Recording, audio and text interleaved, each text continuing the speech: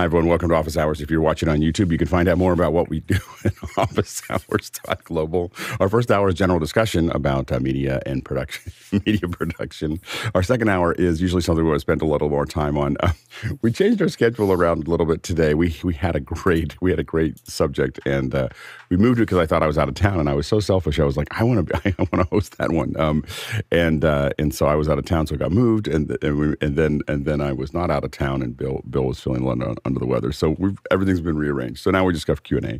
So if you've got questions, make sure to ask them. This is a great day. We've got a great panel. And you can use this little QR code if you're not in Mocana. That's askofficehours.global. Or you can go to Mocana and you can ask questions, vote questions up. But we will go until we run out of questions. And so go ahead and throw those questions in. And make sure to vote on the questions. It's getting more and more important to vote because we really get a lot of questions. And we need to know which ones you want us to answer. So let's go ahead and jump into the questions. And go ahead, Mitch. Thank you, Alex. First up, Roscoe Jones in Madison, Indiana. What is your favorite part of your job in media production? Go ahead, Chris. You know, Roscoe, I'm obviously in post-production. I think you know that. I like post because I've realized over the years I'm not very good at making things, but I'm better at making things better. And so I like coming in, toward the end and saying, okay, let's polish this up. And I'll even go so far as to say that when we all worked under one roof, it was pretty common, mostly just based on my schedule, that we would let other editors start projects and then just let me come in and run the ball over the goal line, so to speak. So that's my favorite part, is just let's see what you got and try and make it a little better. I will say it's sometimes it's frustrating because you feel like, you're the new captain dropped on the bow of the Titanic after Captain Smith just ran it into the iceberg, and this boat's going to go down no matter what I do. But I like that part of it. I realize that if I ever do a post house, I just want to call it the Lemonade Factory because you're making lemonade out of lemons. We gotta go. That'd be a good one. Go ahead, Mitchell. I know this sounds like a smart answer, but it's truth. I like getting paid. And yesterday I got paid on a job, and the client sent me a nice thank you note telling me how much they appreciated working on it. It just doesn't get any better than that when you get a client that likes what you did, thanks you for it, and they'll be back. Looks fake, Courtney. Mitchell. I don't know if that's his handwriting. Yeah, go ahead, Courtney. Yeah, I like that too, especially if the people above the director come up to you at the end of the shoot and thank you, the lowly, whatever you're doing, and say, we couldn't have done this shoot without you. That's really satisfying. But my favorite these days, since I'm mostly retired, is disguising myself as a lowly teleprompter operator, mild-mannered teleprompter operator, going on the set and watching all the newbie production companies and watching all the newbies fail and go down in flames, and me sitting back there going, I kind of knew that was going to happen, but hey, I kept my mouth shut. I'm just the teleprompter operator. I am the cameraman. Yeah, I like the figuring out of, for me, because I do live, and I definitely prefer live. I will admit that as soon as you get me into a post environment, I'm like, oh, this is really tedious. Chris and I are a good match because I'm all about the shoot. I pay a lot of attention to very small things on the shoot. Once I'm done, I'm like, who do we hand these files to? Within a day, can I just get these out of, I don't want them around because if they're in my office, someone's going to ask me to do something with them. And it's funny because I came from post, but I do not like noodling around with the stuff after I've shot it. I'm shot it and I think part of it is that, I did about 2,000 events in over about 6 or 7 years. And that's if you count that into the years, it's a lot of events. We would literally, focus on one event as soon as it wrapped. We'd say we'd have our, all the little pleasantries with the client. We talk about what we'd say it was great to work with you and blah blah blah, and then literally get in the car and boom, we're talking about the next show. And I never, and you just get this, and that show would just fade into the background, and didn't think about it again, it just disappeared. If it was a big one, then we might go out, that night or whatever and talk to the team, and we'd do kind of an informal, postmortem. But I think that I really like the fact that I just get in the car and go, and that show is now done. I'm now working on the next show. And the goal all the time was to take the lessons from the last show and put it into the next show or the next couple shows. You're trying to figure out how to, and for me, the thing that I get the most juice out of is how do people interact with each other? Like, how do we make this, when I started, I would tell you a lot about how the tech worked, but now mostly I talk about how did everyone feel? How does the audience feel? How do the guests feel? How do the moderators feel? How do people feel when they're there? And did I feel like they were, at their highest potential as far as that goes? And they're never at that highest potential. So you're trying to figure out how you keep on closing that gap from feeling like that was something that was really valuable to them. Yeah, go ahead, Mitchell. Yeah, my other favorite moment is when you get a job from a client. And I get really excited, and the crew is all excited. And then my business partner whispers in my ear, "Okay, it's ours to lose now." That's my favorite part. I used to love to get. There were a couple clients that didn't have any phone numbers, and so anytime it said unknown number, I was like, "Oh, this is gonna be a good one." so anyway, next question. It's from Funsak Dorje from Dharamsala, India. Hi, panelists. Hope you all are keeping well. I'm in a dilemma as to which to buy between a Behringer XR18, Zoom F6, and MixPre 6 for occasional interview panel and live streaming work. Go, Chris. It's interesting. You're naming 3 products in 3 different price categories, and they kind of do different things. So it's really, when you're buying if you're buying a recorder, buy the MixPre. If you're buying a mixer, okay, that's different. When I buy mixers, I tend to worry about outputs more so than inputs. Obviously, I have to have enough inputs, but I'm really more interested in what I'm getting with outputs and routing and internal stuff. We've been talking about MixPre a lot the last couple of weeks. The routing inside of MixPre is amazing. I'm sure the Behringer has similar buses and bears on my. The Zoom F6 is really just a simple recorder. I've had a couple of Zoom F6s. They break a lot, I'll tell you that. We would just go, oh, that one's done. You go get another one. I think at the old office, we had like a drawer of broken Zoom recorders. So think about those things, the outputs, and is it a recorder or a mixer that you really need? You go ahead, Courtney. Yeah, I agree. The F6 and the MixPre 6 are really designed as portable recorders to go in a bag.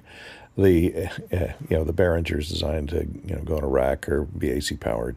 That depends on your budget. Like you said, if you look at the prices, let's look at the prices right now. We got the 1,006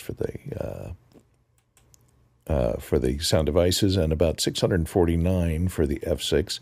And I kind of disagree with you a little bit there. I've had an F6, never had it broken. It's built like a tank. You can run a car over the top of it, and it would survive. It's out of cast aluminum case, and everything is very well protected on it. It has a lot of the features of the MixPre 6 for half the price. So I think it's fairly well. The preamps aren't quite as good, but if you're not mixing really low-level microphones together, it will work fine for you. So there's that. And it also, the advantage that it does have, and I brought this up embarrassingly yesterday for me with Paul Isaacs yesterday, the fact that the MixPre series just eats batteries. So if you're doing a lot of portable work, you have to have external batteries powering it because it won't last very long. And the F6 goes all day on a Sony lithium-ion battery that clips on the back, a single one. So you do a lot better there. So it just depends on your operation and what you need. The MixPre 6 at the price that it's at is almost disposable. Like Fenwick said, you get another one out of the drawer if you have a problem with one. Whereas the sound devices goes bad, you got to send it back to the factory or have it worked on, and then you're down $1,000 piece of equipment.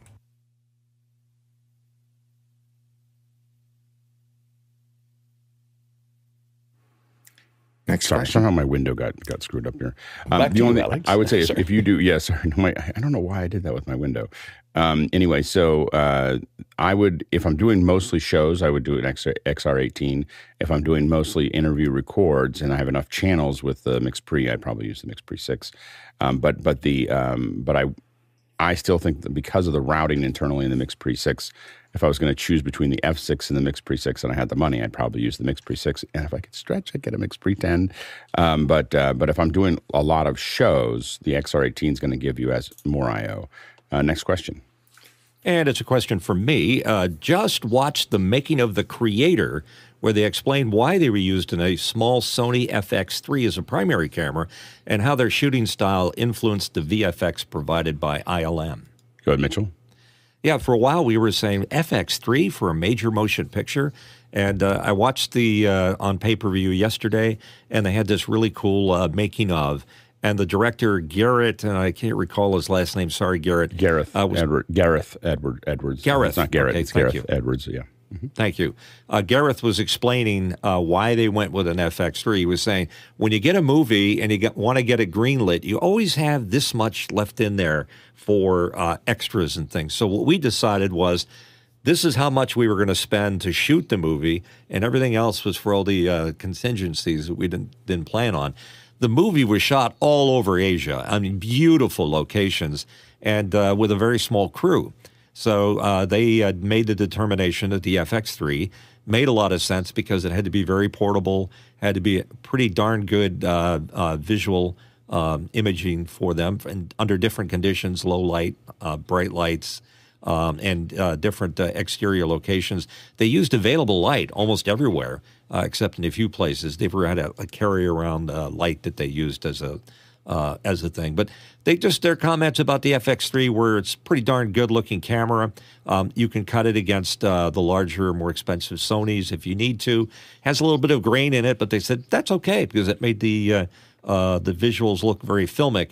And the folks at ILM commented that they're used to getting plates that they have to do special effects with on big 360 stages with 360 CGI effects, and they didn't do any of that. They just had to superimpose robot heads on people's bodies, and they did it great. It was flawless and well done, but it was an exercise for the folks at ILM getting stuff done. I don't want to use the word on the cheap, but the FX3 did a great job, and the whole approach from Gareth was quite impressive for a major motion picture like that.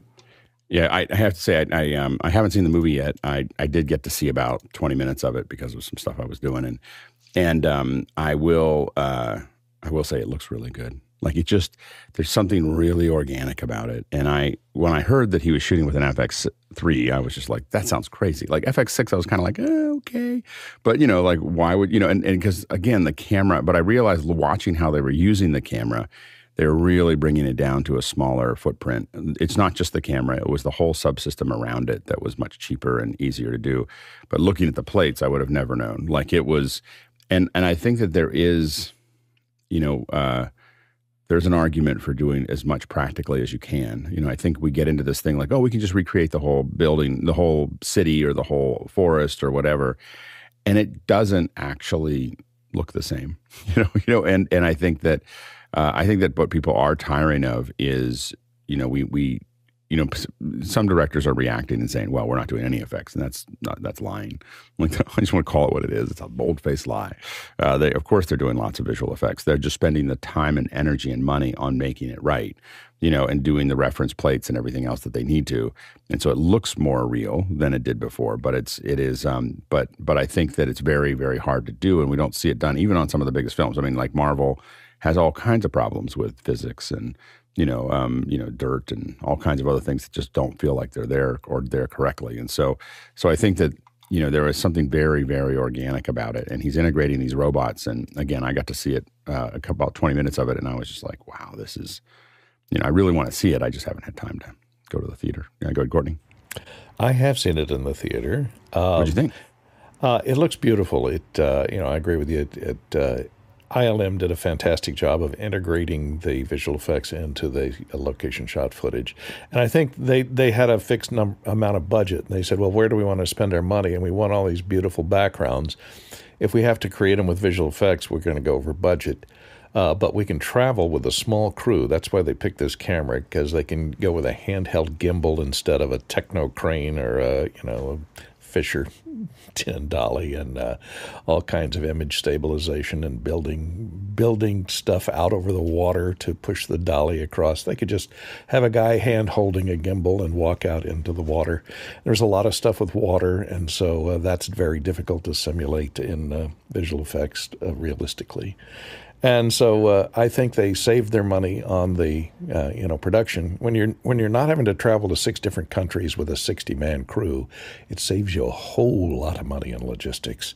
Also, it's easier to get into a lot of those countries where they may flinch when you're bringing in 60-person crew into a beautiful tourist spot and you're taking it over for a week or something, where if you can just go in with a 7-person crew and grab that shot and be out in a day. That saves a lot of money, and it lets you shoot in a lot of locations where you couldn't logistically work a deal with those countries to get in there. So I think it came out with a good look. I wish they had spent a little more money on the script. Oh, go ahead, Mitchell. Yikes. It was very interesting because it didn't have that super polished look that a Marvel movie would. It looked like somebody shot nice pictures all over the world, and they superimposed all this stuff, or they manipulated it at ILM. I didn't see targets or people dancing around in tight-fitting Lycra targeted outfits to simulate the robots. They just put it on regular people that they met on set. They were extras, essentially. And Courtney, to your point, yes, I saw Ronin jib being regularly used. Most of it, I think, was shot handheld. Yeah, and that does it, and also the cameras are largely disposable, so you can do a lot of things that are very dangerous with them as well without thinking too much of it. We use crash cams for some of that stuff, but you use some of these cameras as crash cams, but it's but it does, you get more adventurous with them. Next question. Jack Ruppel from Breckenridge, Colorado, has a question. A Blackmagic design camera app now has 4 channels of mic in the menu. How might I add this to my workflow with ambisonic mics, for example, the Zoom H3 VR? Go ahead, Chris. I'm not an expert with ambisonic, but yeah, the software does have 4 channels now. And you can choose from your audio source. I would imagine you can pick any device that you plug in. I don't have the 15. I'm on the only by even numbered iPhone scheduled right now. But I would love to see footage that has an audio input device that can record 4 things into a clip. If somebody wants to send me a clip, I'd love to take a look at it. Yeah, I should have recorded that last night. Anyway, Courtney?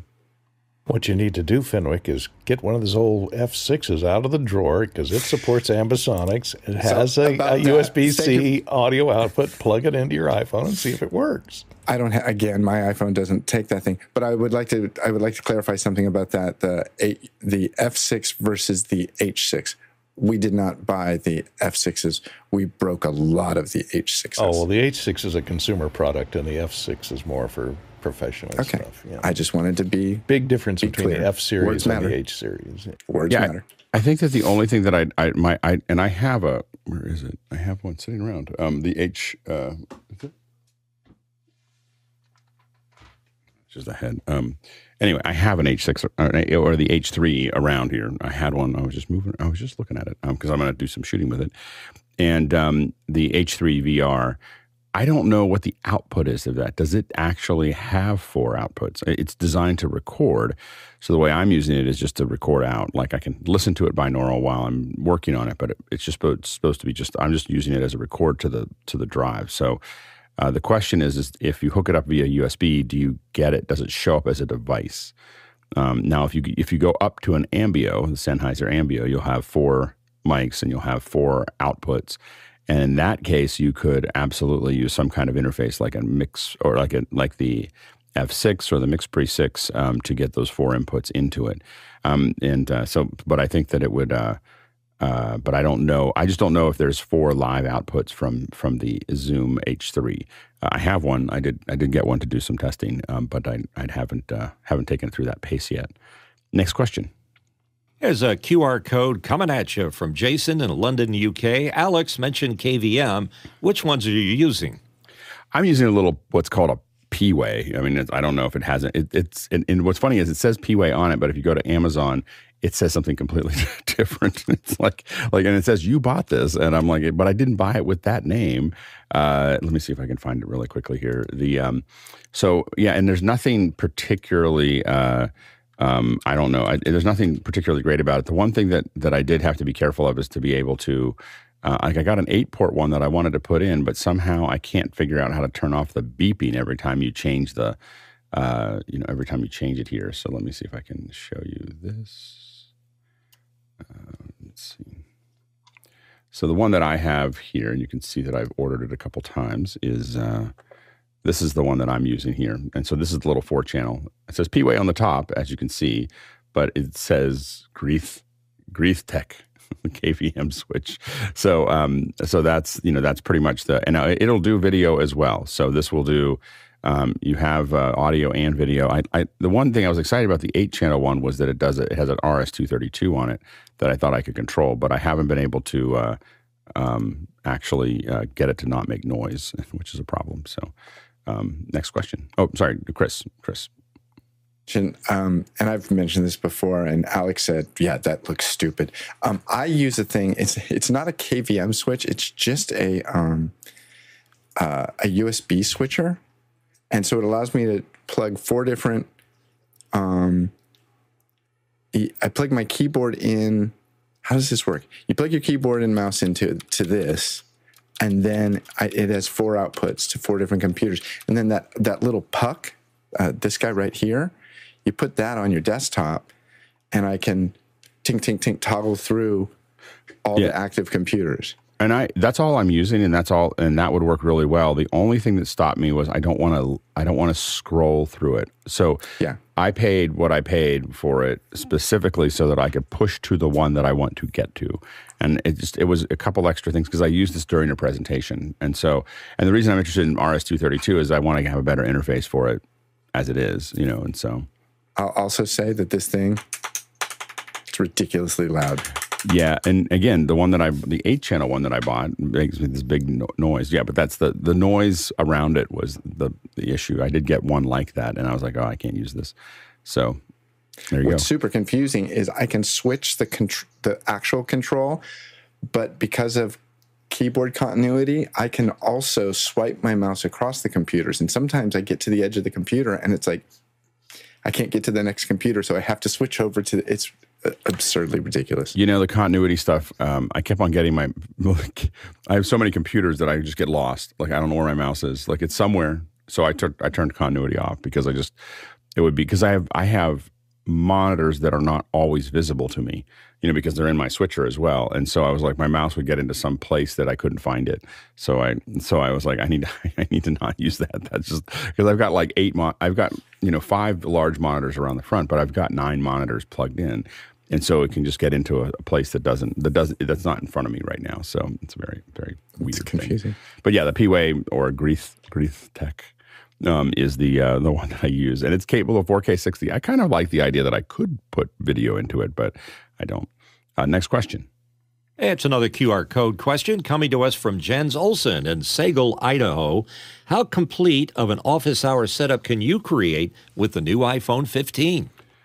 I'm working on that actually to test it, to figure out what could we send out to someone. One of the things that I started testing, it was actually a suggestion from somebody.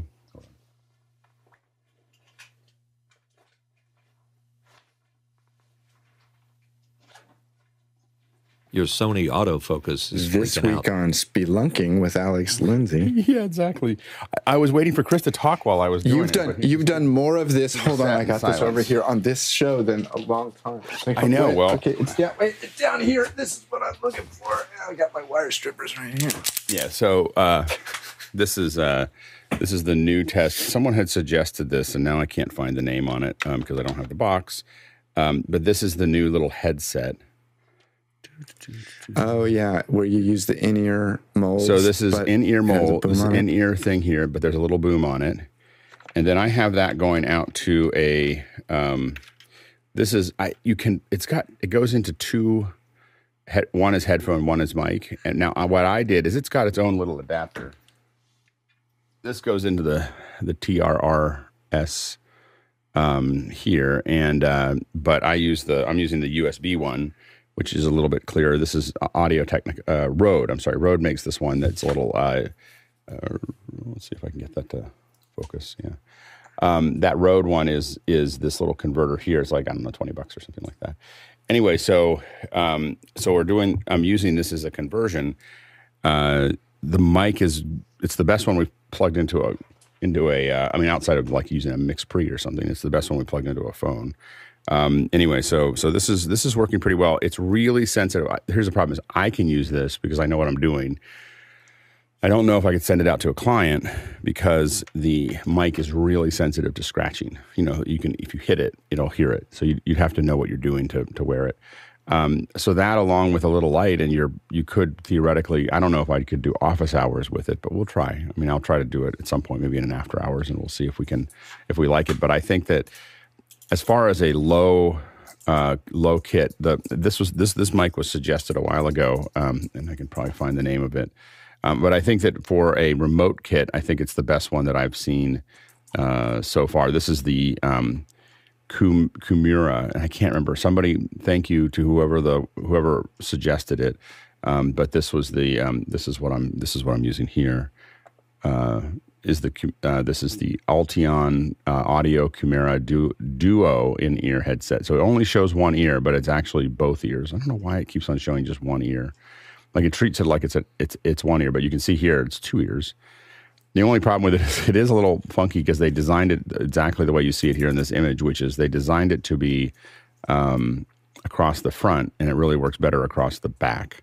Or you don't want it across the front. That's silly. So it's a little bit cumbersome to put it behind you because it's just not built that way. But it does work. I got this based on a question here in the show, and it works really well. It would be a totally acceptable mic for this kind of thing. So as I build kind of I am curious about building a very, very light Rode kit that I can use. And this would be part of that Rode kit right now, based on my experience so far. Let's go to the next question. TJ Worrell from Minneapolis asking, moving to a 3-story house without internet internal network wiring, short term, should I install a mesh Wi-Fi, Powerline mesh, or a Powerline Ethernet? Best versus cost effective. Long term will be plenum rated fiber through the cold air returns. Go ahead, Courtney.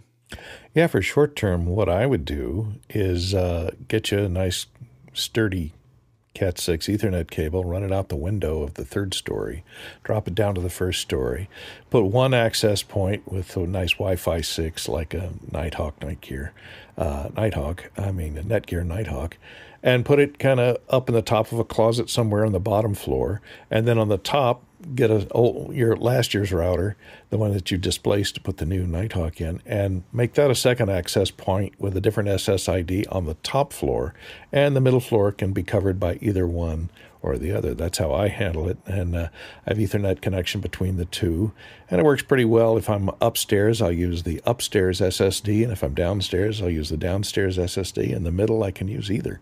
So that would be a good short-term solution for you. Probably wouldn't cost you much more than the price of that Ethernet cable you're going to run outside the window down to the bottom floor, and it may look ugly for a month or two until you get your regular network installed. But you could paint it, make it blend in with the outside of the house. I have a mesh network. It's a disaster. It's just I haven't gotten around to building it. The mesh, it's horrible. So don't do mesh networks. The latency is really bad, and especially if you're doing anything like WebRTC. So anything like Zoom or anything else like that, it's just not good. Not good. So I would probably do what I'm still working on getting an install for where my wife sits for hers because we kept on resisting that she's going to stay there, but it's now been 2 years. We might want to put an Ethernet board there. But we run an Ethernet cable from my office to where she is when she does shows because the mesh network is not usable. Go ahead, Mitchell. Yeah, I'm using, in addition to what I have, my wired Ethernet, because I've put wires everywhere on 2 floors, by the way, an Orbit Netgear mesh network, and it's Yeah, that's the problem. Yeah, good, Courtney. Yeah, and as far as power line Ethernet goes, I've tried that in the past and have had horrible luck with it. Of course, in my house, I've got a lot of Internet of Things and a lot of electronic devices and power supplies that aren't great, that spew all kinds of trash that goes into the AC lines, and so power line Ethernet competes with all that noise, and so I've found that to be not very good either, and not very fast. It's definitely slower. Good, Chris. This has nothing to do with all the electronics, TJ, but I'm going to tell you this. Courtney mentioned you could paint the cable and make it look better. Take a sample of your paint at Home Depot. They can match stuff like crazy. I had to do it for my siding, which is a really old paint job. It's unbelievable what they do. They do some stuff and it's incredible. Matching paint colors digitally. Wow. Next question. And it's another QR code from my very, very good friend Joe Phillips in Murphy, North Carolina. If almost to spread holiday cheer to someone else, where would one find the best bundle of a MixPre 3 and Noise Assist? I mean, I think that there's a couple places that you can buy it, whether it's Gotham Sound or True Audio or on Location Sound in LA. They probably all could give you a bundle. Those are the big three that I would probably call to do it.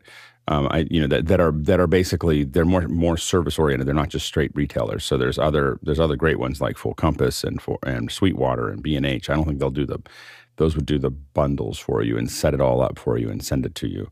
But yeah, and it's dangerous to say on the show. We're probably going to offload a couple just because we have so many. So you should contact me as well, because we're probably going to get rid of a couple of them from what I know. So yeah, reach out to me and we'll see what we can do. Ace Lindsay's Black Friday sale this Friday. Exactly. Well, we've got 11 of them, and we haven't had more than 5 or 6 out at a time since we got them. So we were kind of like, well, we sell a couple of them. So anyway, so let us know. We've got them all bundled together. Next question. Talalik Lopez Waterman in Pittsburgh, PA has a question. Has anyone used Nomad Air as a solution for internet in rural areas? Nomad Internet. No, I guess the question is, what does Nomad, what does that mean? I think I looked at that before. It's a point-to-point microwave connection, I think.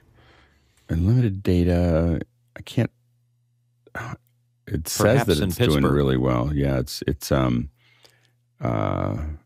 just trying to figure out whether it's a satellite or whether it's cellular. I can't quite. I'm just wondering whether it's bonded cellular. Is the question? It says, because when it says like unlimited nationwide data, I kind of feel like there's Tlaloc, I would love to have you do some testing with that. and if you're in a bind, if you're in a bind and you need wireless, I've got a Starlink that's only probably 30 miles from where you are right now. so it's not being used. So anyway, so you can let me know about that too. See, I'm a full service provider today. You just call me and I'll set you up.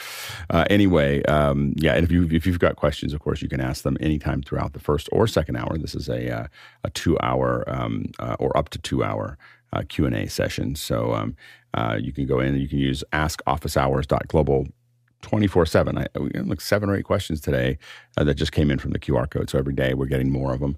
And but if you want to use that, you can use that any time of the day. That just comes to your head that you have a question or comment, askofficehours.global. You can throw it in there and then we'll feed it into the system.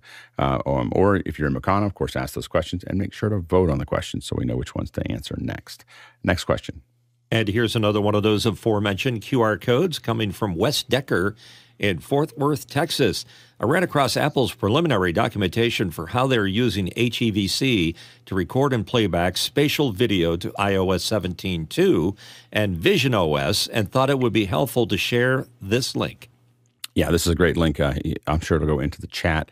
This is under the developer.apple.com. It's /AV Foundation /HEVC stereo video profile.pdf. So that's what you want to look for, but we'll put it in the chat that's there. Also look at about the same time Apple put out, all the WWDC and they have some videos about it as well, which are actually pretty good. So I would watch the videos and read this document. Next question. Jack Cannon from Phoenix, Arizona, building a kit for a podcast that travels on a university lean budget, video and audio. Where would you spend your money? I would spend it on the recorder and the mics. like that's like if you're really thinking about a podcast, video and audio. The first place that I would do it is I'd have a recorder. I'd look at how many. Getting something like an F6 or a Mix Pre 6 are probably those are the two things that I would look at first. Then the mics. What's really if you're it depends on like where you're going. Can you set those mics down? Can you hold? Do people need to hold them? If they need to hold them, the ones that we've really leaned into and the least expensive, most durable ones, of course, are the SM58s. So, I've definitely gone out with a pack of, 6 SM58s and back when I was doing a lot of podcasting, I mean, I know this will sound like overkill, but we didn't have all these other ones available. But I had a 788 with a bunch of SM58s that were all in a little box. I could just pull them out and do a podcast. And so I think that. Nowadays, of course, there's more cost-effective ways to do that, but the SM58s are pretty surefire as far as just having something that you can use, and it sounds like you're on the road, so that might be the most useful as far as doing that. If you have the ability to, have mic stands and you're going to sit around tables and so on and so forth, I will say that the PR40s have better headroom, for those. Another thing you could do, of course, is living a little bit more on the edge, but definitely doable, is potentially doing something with a laptop and a bunch of MV7s and so on and so forth. The reason we get MV7s is because we have USB in them and XLR. But if you commit to XLR and you know that you're going to go into a recorder, you can get better mics. So the PR40 again is one that we've used a lot for that. Just make sure to get there's a little windscreen that you can buy from BSW. I don't think Heil makes it, but BSW makes it that goes on the end. That is really important for those PR40s. And then I think that the next thing I would do, obviously, if you're going to get is get cameras. One of the things that I have experimented with fairly successfully for these is to use those little Link cameras. They're tiny. You can put them on little light stands or little arms, and they're PTZs, and so you can kind of frame everybody up, and you can fit a bunch of them in your backpack. So, I mean, what I'm talking about right there with a bunch of SM58s, a recorder like a Mix Pre 6 or an F6, the Links, those are all going to fit. Like everything I'm talking about, even with a laptop, it's going to fit into a 1510. It's going to be, it's really like a little podcast kit that would get you a pretty good show, I'd say. So those would be the things I think about. Next question. From Jack Ruppel in Breckenridge, Colorado. John Preto's been up to anything interesting? What interests you today or this week? Mr. Preto? No, I've been out of the loop. I'm having some health issues here that I'm battling. And so I've been completely out of the loop here. I'm watching really closely what's going on with OpenAI and their ChatGPTs. There's some really interesting things that's going on in that regard, and so I'm watching the AI world. That's my primary focus. Are you watching what? I didn't quite grok what was going on with Copilot with Microsoft. It's really letting you build kind of codeless custom ChatGPTs. I only read it kind of going by. Did you see anything about that, John? I didn't see anything specific to Copilot that's not already integrated into GitHub for a fee, which is super, super popular. It's one of their most popular applications.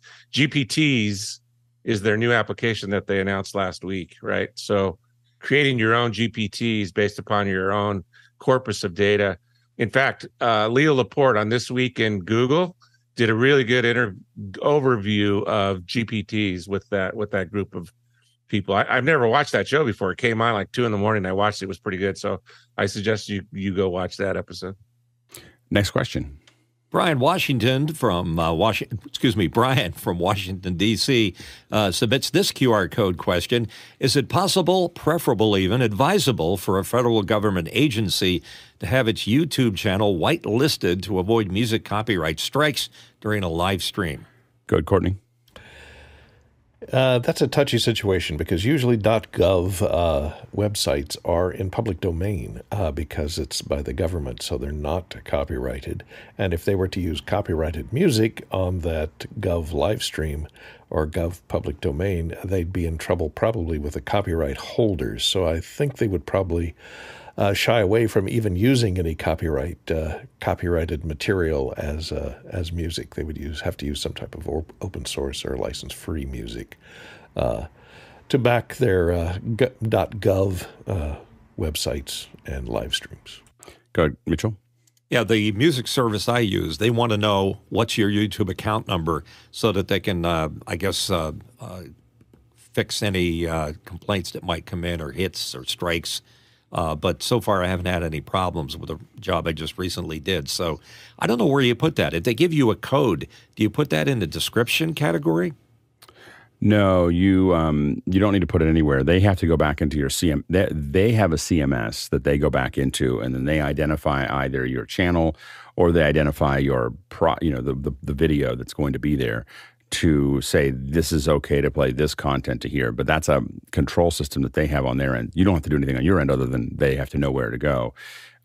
For that kind of stuff, it's a process, and usually the way government agencies do this is they have a private partner that is going to do the work, do the legwork of that, because getting the contracts through the government agency is so onerous oftentimes that it'll take too long to get through that side of it. I mean, that's been my experience so far. Go ahead, Mitchell. I haven't done this in a while, and I did it yesterday for a client. And you can use YouTube Studio to submit your video, and as it compiles and checks it for a copyright strike, and it says copyright is A-OK. Can they come back later and say, well, all of a sudden it isn't? No, it's not. I mean, you can always test. You can take a video and play it out, and it'll say it's okay. A lot of times it'll say, hey, you're going to get a copyright flag. If you're not monetizing it, most of the government is not monetizing it. If you're not monetizing it, the flag doesn't matter. So you just kind of go, sure. You can flag me all you want. What you're looking for is trying to avoid a strike. You don't want a copyright strike because you get 3 of them. I mean, I haven't done it recently, but what it used to be is if you get 3 of them within 6 months, you will lose the ability to live stream or post, I think. So it's important for you to not do that. And again, I think that usually we've worked with, often, sometimes I've been the company that a government agency worked with to do this. And so we go out and get, work through those things through a partner as opposed to the agency itself trying to figure it out. But it can be done. But 99% of the time, if we're streaming to something that's a government agency, we are not using copyrighted material. Like we really try to avoid that, like the plague. In YouTube, it's just every time I'm going to put some copyrighted material into my show. It's just so much work, and I don't know if there's ROI there. Next question. Jack Ruppel from Breckenridge, Colorado is back. What is going on with the drone regulation and the FAA? How might regulation influence drone buying choices? Go ahead, Courtney. Well, because if you buy a drone that weighs more than 250 grams, I think it is, you have to register it, and it has to have, as of September of this year, there's something called remote ID that the drones have to be equipped with that broadcast the owner's name and the drone ID number, looking like a digital, kind of like a transmitted license plate, so that the FAA can monitor when they find a drone flying in an unsafe manner. Anyone can receive that remote ID and turn them in to the FAA, and they can then pursue the owner and or ground your drone or prevent you from flying anymore. So you got to be careful about that. And I think this is required of all drones over that weight limit. So look into, if you're buying a drone that weighs more than that, make sure it's equipped with remote ID. Otherwise, you may not be able to fly it these days over any This also makes a difference if you want to fly over populated areas with people in it. You have to have a drone with remote ID on it now. So that's all I know about it. There's this thing going on in Ukraine. You may have noticed in the news. Expect the regulations to get much tighter because of that. Because it's just, there's this giant, truly an arms race of weaponizing drones. And weaponizing drones means that all drones become more dangerous, because a lot of what you're seeing in Ukraine is taking commercially available drones, DJIs, and, putting bombs on them, and we all talked about that and worried about that a little bit as it got going. Like eventually this is a great delivery system, and they've turned it into a great delivery system. And so you can expect it to be, get more and more tight for drones. I think that, I think that if you go through all the hoops, you'll still be able to fly it. People get licenses to fly planes. And so I think that that'll continue to happen, but it is going to be the wild, wild west days of drone ownership is probably over. Next question. Next one from Chris. It's a QR code. Chris is from Washington, by the way. Recommendations for a mic to capture children singing in a room where space is limited and would have to be placed about 12 feet away. And there's a link to the location. Go ahead, Mitchell. I'm thinking a Sennheiser 416 pointed at them on a boom. You're going to get a little bit of that side mount sound problems that you're going to get with room tone. Yeah, if you look at the video, though, it's a pretty wide group of kids. Like it is. I think it would be hard to have something that directional. Go ahead, Courtney. Yeah, I was going to say the same thing. I didn't look at the picture, but if the kids are in a semicircle or something, then a directional mic like a 416 might be a problem for you. And if they're in a circle, definitely will be a problem for you. So you might go with an omnidirectional microphone or at least a cardioid microphone and point it in the direction of the kids. I would try and get it equidistant from as many kids as you can. So if you put it overhead, try and mount it in such a fashion that however the kids are distributed, you're equidistant from the furthest that are away from the microphones. Yeah, now Mickey suggests a Schoeps CMC 641, and Robert Linkram suggests a PCC 160 from Crown. So those are some other suggestions there from the from our remote panel. in there. So those are some other options to think about there. Next question. Michael Ball from San Francisco, California is asking, I want to auto-trigger record on my MixPre 3 at the time as my ATEM camera, etc. What might work? Is there a way to send timecode out of an ATEM ME2 to the micro HDMI on the MixPre? I'm not ready to buy a timecode generator. Is there a micro a micro HDMI in on the MixPre? Is there a micro HDMI on a MixPre that I didn't know about? No, I don't think so. Okay. I think it's for programming, from what I've seen. They're not an HDMI, micro HDMI. No, there's a micro USB. There's a USB-C. Yeah. Yeah, I don't know. Yeah. No, there's a micro time code in. So there is a micro. So there's a new thing that we had a whole MixPre show, and I didn't get that in there. So there is there's an HDMI. If you look on the second side of this, let's see if I can hide. This is the problem with this autofocus, is it really wants to focus my face. Can't do it. It's just like, no, I'm not going to do it. So anyway, so it's there. That's the way that I don't know whether that will take the signal from the ATEM and know what to do with that. But it is the micro. The only reason that micro HDMI exists is to do time code in. And to get the HDMI flag. And we looked at it yesterday. There is an HDMI flag that goes out on the HDMI. I just haven't tried to do it with the ATEM and whether that would actually work. So I don't know if it works with the ATEM. I do know it would work with a camera. Go ahead, Courtney.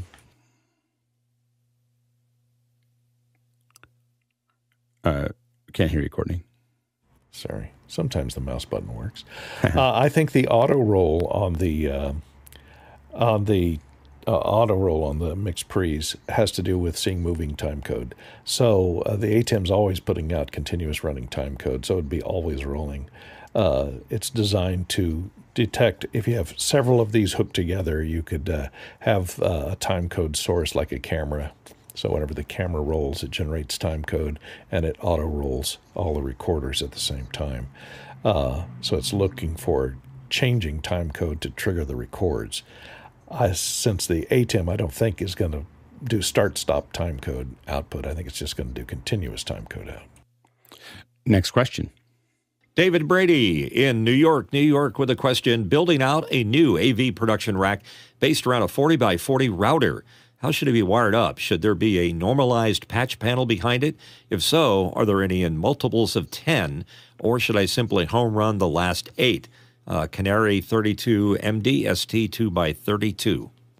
So the I use non-normal, so I know that sounds nutty, but there's normal, but I use non-normal. So the difference between these and the patch panels, a patch panel is something that you sit on the back, and you can patch stuff in. And the way a normal works is it has a signal going through it.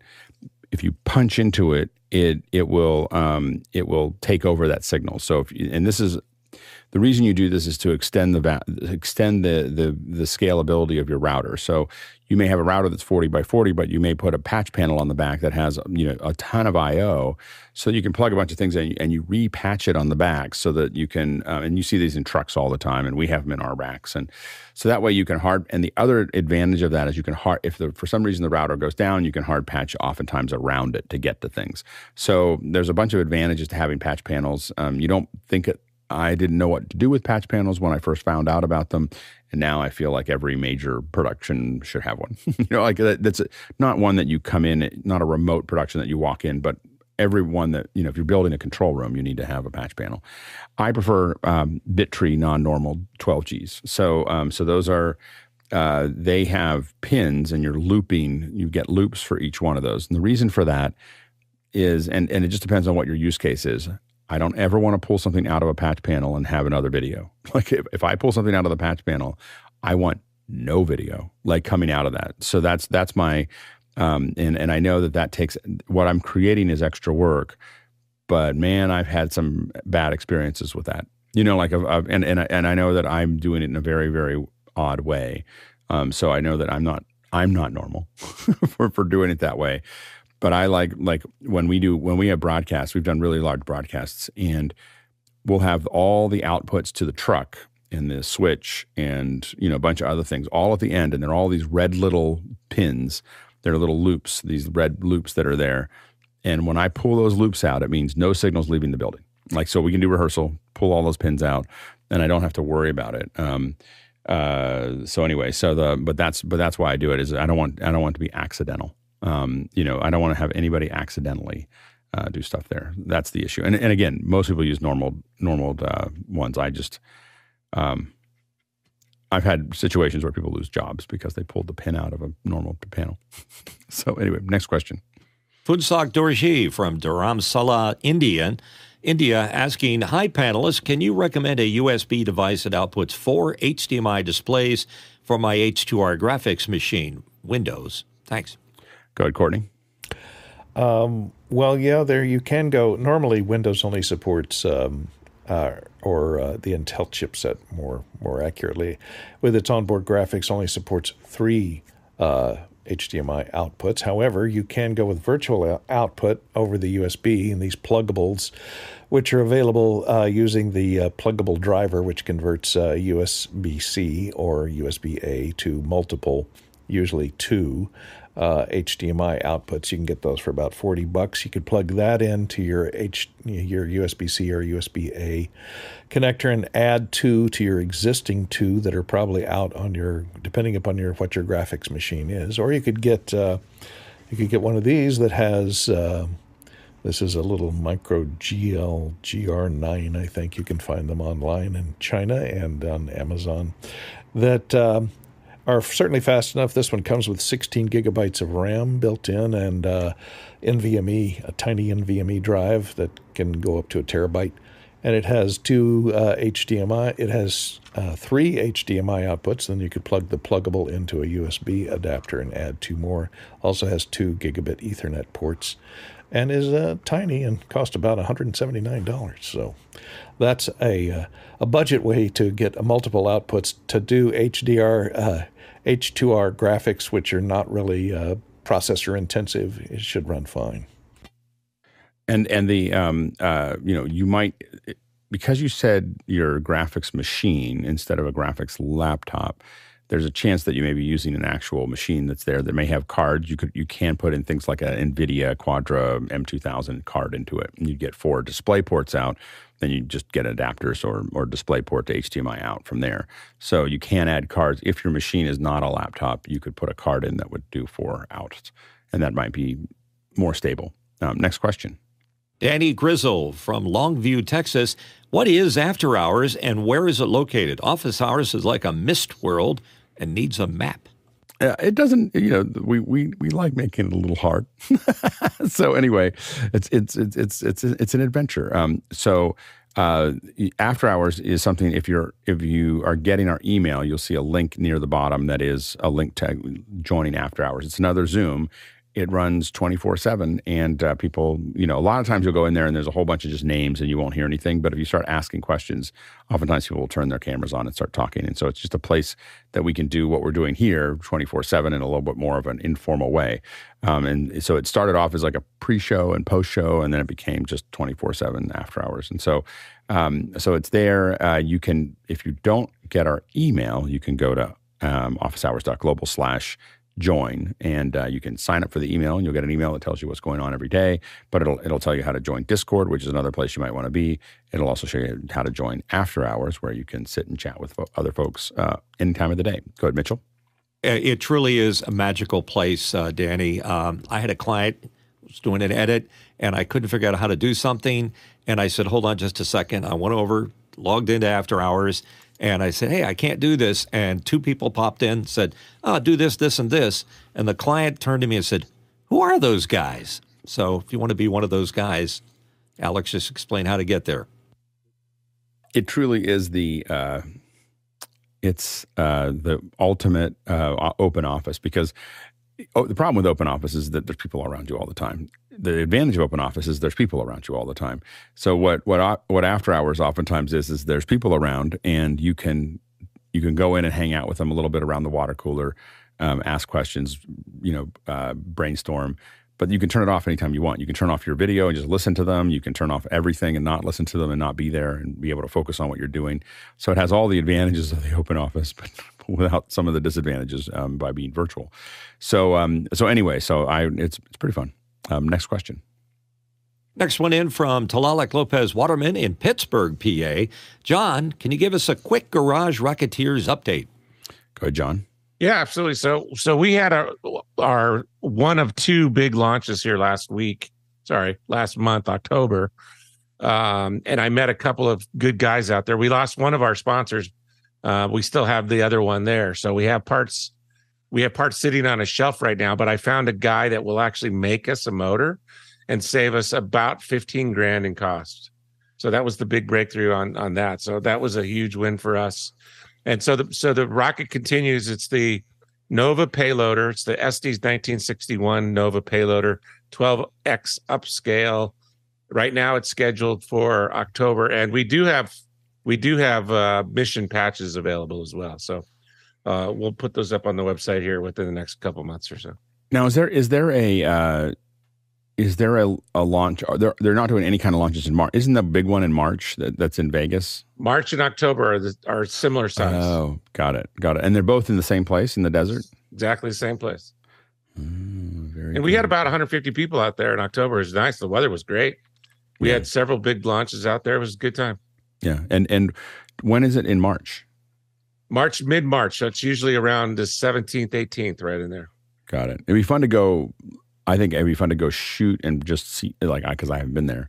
Not so much for yours, just to kind of get a sense of it, and then come back in October and do something. Mid-March. Yeah. Okay. We'll think about that. Next question. And another question coming in on our QR code network. Abe Barrera from Flowery Branch. What's your opinion on Twit TV regarding Leo, talking about how Twit isn't getting enough advertising money, and will Twit be able to continue for long, or will they have to change the way they work? Go ahead, Courtney. I don't like it. He's tried to do this before. A couple of years ago, he had some serious problems with stalkers, and he decided, Leo decided to take all the live stuff off the air and just tape the stuff and then post it on YouTube. But then he quickly realized there was such an influx of people that were dissatisfied with this because of the chat room, the live chat room that he would have up on each show, participates in each show, and the only way to do that is over a live broadcast. And you lose that community completely, cut them off completely. And there was such an uproar about it, they had to go back to live broadcasts again very quickly. I think it lasted only a few days. This time, I don't know what the purpose is. I guess to earn more money. Maybe he should take one less vacation a year. He does tend to take a large number of vacations. But I think you can, I discovered you can watch the live stream kind of on YouTube when the show is being made. But it's not on live.twit.tv. It's not on their network. It is on their YouTube channel. And so you can watch it live if you want to without paying the $7 a month, which is their particular streaming option. I mean, their subscription option for members of their Discord channel. But a point of the Discord channel of paying that $7 is to get the shows without commercials in them. So I don't know how moving to that model will get them, if they'll make enough money, make up enough money off the additional subscriptions to cover the amount of advertising that they will no longer be able to get because they're not exposed to as many viewers by not having that live stream. Yeah, I mean the number of viewers versus the number of I mean I don't know what I can and can't say about the numbers, but the number of live viewers is about 1,000th the number of downloads. So it's somewhere between 1,000th and 1/500th of the number. So the number is a pretty small number of people who are watching the live version, but it does add energy, and they do create a lot of they're vocal. So I think that's why they have a lot of attention paid to them there. Club Twit has a lot of other things. They're having extra interviews and extra shows, and they do a lot of work. So it's not, if all you're trying to do is get no commercials, it's probably still worth it. I mean, I don't, to not listen to commercials, but there's other features that they're focusing more and more on those other features that are for Club Twit, because the advertising market's really difficult, right now for a lot of podcasters, not just for Twit. So, I think that, it'll be interesting to see. I think that Twit could do a lot of what we're doing, what we figured out how to do relatively effectively. In fact, I probably ought to send Leo the design for what we're doing here. So, because he doesn't need a big office to do what we're doing. And I don't know if it would change that dramatically. He'd still have people doing all of those things, but he might not have the overhead. I mean, the problem is they've got a longer lease, I think. Anyway, go ahead, Courtney. And one thing you may not realize is if you're watching on YouTube, I for years have a YouTube viewer that skips over the commercials automatically. And so, aren't they reaching out to you? I think YouTube is working on closing that gap. Well, you can't load. You won't find those apps on the Google Store or on the iPhone Store. You have to sideload them, and so they're trying to shut down sideloading as best they can. And I think Fire TV has moved. Right now, those apps run on Fire TV and Google TV by sideloading. Amazon is changing their operating system to avoid sideloading, so we'll see what happens there. But you can do that, and so I don't know. It depends on how many people are watching on those types of things on YouTube that wouldn't need to pay for the extra material you get on their Twit network, their pay-per-view. Next question. And it's a question coming in from London, UK, from David. David asks, could you suggest a portable TV monitor suitable for on-location events and conferences to use with an ATEM Extreme ISO? It just depends on what you're, the question really for on-location portable TV monitor. I guess the question is, are you for the ATEM, you just need any kind of computer monitor. And what I tend to use are these Dell 24-inch ones. I attach those. I usually have two of them, and I attach them to I'm using Extreme. Let's see. Yeah, Extreme ISO. So what I would take there is Amazon Basics makes these two arms. They're about $250. It's a two-arm system that attaches to your table. And so you attach it to the table. You have the two arms. You put two 24-inch monitors up there. You can swing them around wherever you want them. And that works pretty well. And you get the two HDMI outputs from there. If you're streaming, if you do need to use that HDMI for something else, you might need it to run it into some kind of distro or and this is where you might use a 4x4 matrix or a 8x8 matrix. I have an 8x8 matrix right in front of me here that I use to reroute monitors a lot. And that's a Blackbird makes it. It's Monoprice makes Blackbird. And so anyway, so those are things that you might want to think about there. Go ahead, Courtney. Sorry, I was doing a little unboxing while There you go. We're very informal today. Yeah, I missed the top of the hour transition. I realized, I looked up, I was like, what happened to the top of the hour transition? It must have happened while I was not paying. I was ready for it, and then got into an answer and forgot about it. Go ahead, Courtney. I'd tell you the name of this, but it comes in a box that says portable monitor. Yeah, it's Chinese. These are about, and these are actually pretty good. They're IPS 15-inch monitors. This was a, sorry, I'm blocking my microphone, a Hongo. Yes, Hongo. There it is. A 15-inch IPS monitor. It has a mini HDMI in and a USB-C in, and it can receive video over USB-C. But I use one just like this for the output of my ATEM. With HDMI in, has a micro HDMI in, or mini HDMI in, so you just get a mini HDMI to full-size HDMI cable and plug it right in, and then a USB-C power supply, which it comes with a little wall wart power supply to plug it into power. And it's portable. It folds flat, has a nice little cover that works as a stand, and they're about $125 to $150, somewhere in that neighborhood. Next question. Next one in is a QR code from Jerry Forschler from Harrisonville, Missouri. I rarely miss office hours while making home deliveries. I don't like to mix brands of PTZ cameras. I use 3 BirdDog Eyes P200s with PTZ Optics SuperJoy joystick controller to stream football and baseball and experience mixing brands. Yeah, the real problem with mixing brands is you're mixing color science. And so the challenge you're going to have, I mean, some of it's going to be a little bit of the interface, but the interface might be able to use Visca and control many different PTZs on its own. But the real challenge that you dig yourself into is that the color of each one of these is slightly different, and the way that they manage color is slightly different. And so it's very hard to match color on these cameras if you use multiple, and sometimes even multiple models.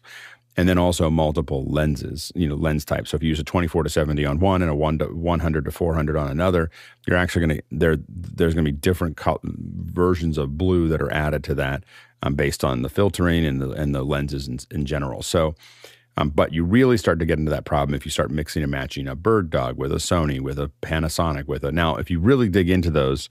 I don't know who. I think Sony makes the BirdDog chips. I'm not 100% sure, but you can get into like who makes the chip for that camera, and you may be able to get a little closer. The best way to handle this is you take the one with the least amount of control. The first way to handle this is you take the whatever PTZ is, you have the least amount of control over color. You get that one the way you like it, and then the ones that have better controls go after that and have to match that. You basically have to go to the lowest common denominator. The other way to do it that's far more refined but does take a lot more work is to get little LUT boxes. And so you can have there's boxes that Blackmagic makes for $100 or something like that that just happen to have a LUT. You can load a LUT into the box, and I can't remember which ones do it and which ones don't now. It's not something that they don't call it a LUT box. AJA makes a more expensive one called a color box, which is a really high-end version of this. But you can add LUTs, I think 33-point LUTs to these little boxes.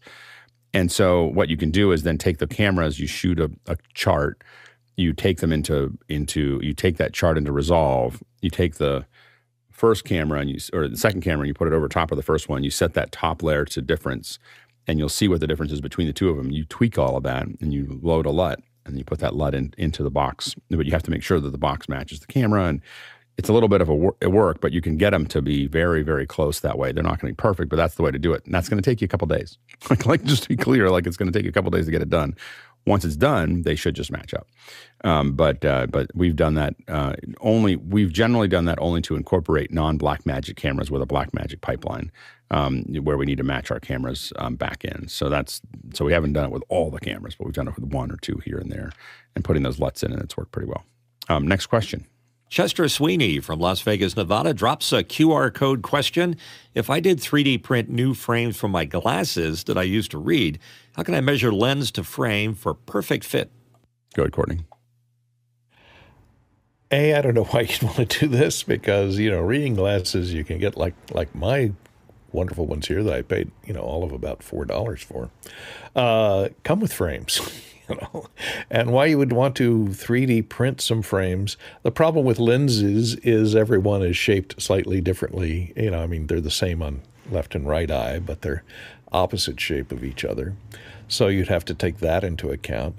Maybe there's a way you could scan it in, but it'd be a lot more trouble than it's worth. I'm not sure why you would want to print 3D frames instead of using the frames that come with most glasses. I don't know glasses that come without frames other than I think he's got monocles. big plans. I think he's got big plans. Big plans? He's got Some big kind plans of for these. 3D display. I mean, if you're going to do normal ones, if you're just trying to replace the ones you already have, I wouldn't do that because frames are so inexpensive that you just buy new ones. It's not worth the work. If you're going to do something crazy and you just want it to fit into the same lenses, what you can do is take the lenses out of the camera, cover them with something that you can wipe off. So a dust, you can get these little things that you can put dust on them. You can put other things. Then you can actually, if you put them on a graphed paper, we had actually, obviously I had to do this once. You put them on a piece of paper that has a known set of squares. So the squares can be 1 centimeter or whatever it is. And then you take a lot of photos of them and you can build photogrammetry that will help you build that, remodel that lens. You can model it based on the photogrammetry and you can scale it based on those reference points. And a lot of times we'll set a measuring stick down next to it. So we really get down to the millimeter of knowing what that is. Once you have that 3D model of your lens, you can now build your 3D model, the 3D model you're going to print around that lens. It may not be perfect, but we've definitely done it where we've had to match things up with pieces. And I didn't try to read through them, but for prop, they worked fine. Go ahead, Courtney. Yeah, I don't know if the photogrammetry is going to work since most lenses are obviously curved. So That's actually why you want to use. That's why you want to use the photogrammetry. Flat onto that graph paper, so I don't know how accurate that would be. It is because a lot of it there's points of it that are sitting flat against it. You don't if you do it on the so you're taking side. multiple photographs from different angles to do your photogrammetry. Yeah, I mean, like for that one, we want hundreds, but for the one that we did there was probably 80 or 90 photos. To build it. And the key was there was this spray on it wasn't dust, but it was like a spray on that we could wipe off. Like it created a film.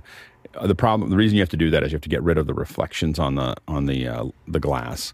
That screws up the photogrammetry. So you need a flat piece. And what's interesting is you don't want it to be perfectly smooth. You want it to be kind of textured because that's what the photogrammetry uses to grab it. The other way to do that is also if you're using Metashape, you can put there's little codes that you can print out and you put them on there, and that helps.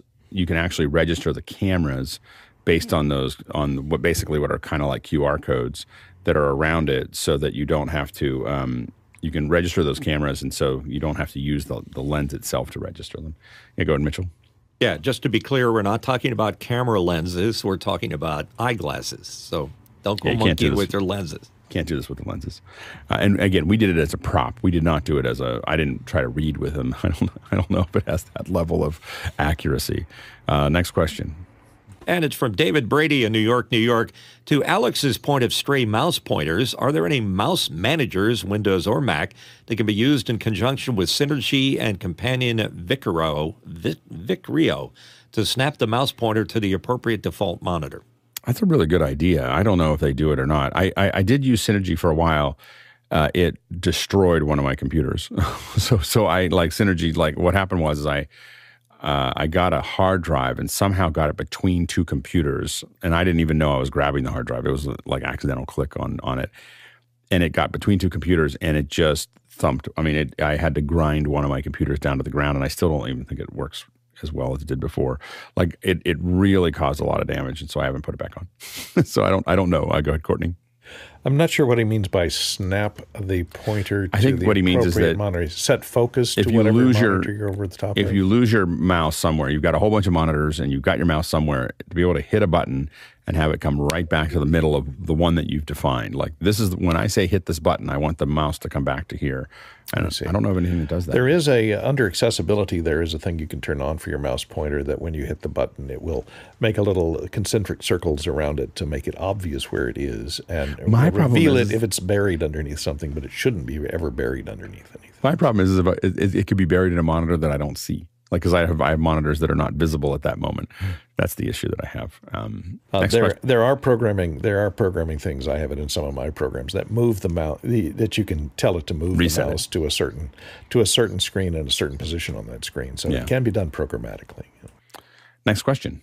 From Douglas Carmichael, I remember reading about an EVS being used to play out graphics and other elements for a show, not just for replay. For static playout, what could the EVS offer that a HyperDeck or Playout B can't? Well, I mean, the EVS is, I mean, I wouldn't necessarily use it if I was only doing graphics and small elements. I mean, we might use it if we had it in the truck. But the EVS is so powerful when you, like, we did I did a show on Monday where we used an EVS, and what we were doing is it's a very long, you've got all these interviews of people coming onto a red carpet, and they all come in and basically we have to take a show that's an hour and a half long and compact it down to 30 minutes. And so what you do is you're interviewing all those folks and you're just loading those into the EVS, as you go, and then you immediately bring them back as a live show and you just compact it all. We were able to just suck all the space out of it. But what was cool was in the last 15 minutes, it was all actually, like live on the location. So the first ones are all, so you're just cinching it out, and the ability to do that, and you can do that. Here's the crazy thing with EVS: you can do that while you could even do the last one while you're recording on the EVS. You can be playing out of the EVS at the same time you're recording. So you can be, so it's 10 seconds after you started recording, you hit play on it, it's just going to be right behind it, just playing it out as it's coming in, which is a very, very powerful thing. So the EVS is incredible when you know how to use it and you use it for the right things. Using it for just play out, we do that, but usually we do it because we're doing a bunch of other things. And we are going to, in 2 weeks, it was supposed to happen today, and I'm a little embarrassed by the fact, there's a whole bunch of, I told at the beginning, there's a whole bunch of rearrangement here, but Robert Green's going to come on and talk a little bit about EVSs in a couple of weeks. So he can answer a lot more of these questions in detail. Go ahead, Courtney. Yeah, you cover a lot of it. The EVS is a continuous recording device, like a TiVo or your DVR, that lets you pause live TV because it's continuing to record in a loop all the time. And EVS, usually the loop is a 24-hour loop or a 12-hour loop, depending on how much disk storage you have on it.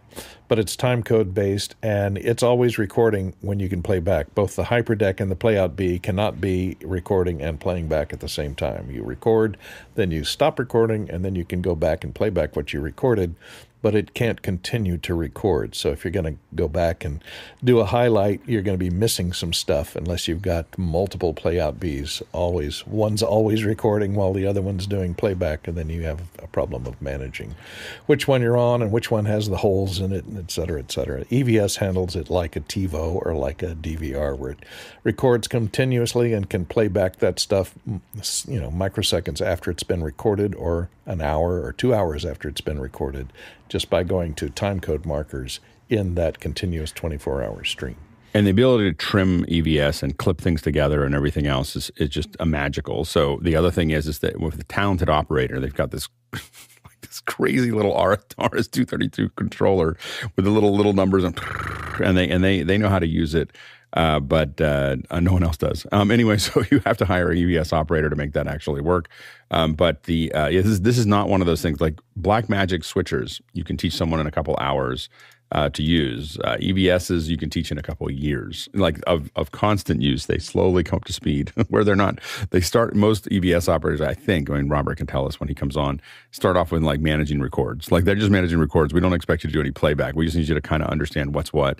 And a lot of times when you're doing that, you're sitting there in front of the EVS for hours. And if you're smart, you'll sit there and play with it and try to figure out how to get the most out of it. And then you slowly move up to some basic playbacks.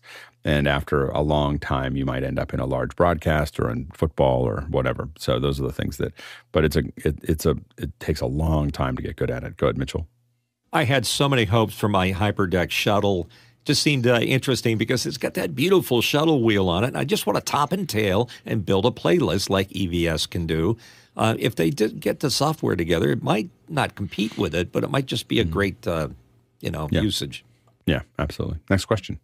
From Jen Zolson in Sagal, Idaho, it's a QR code question.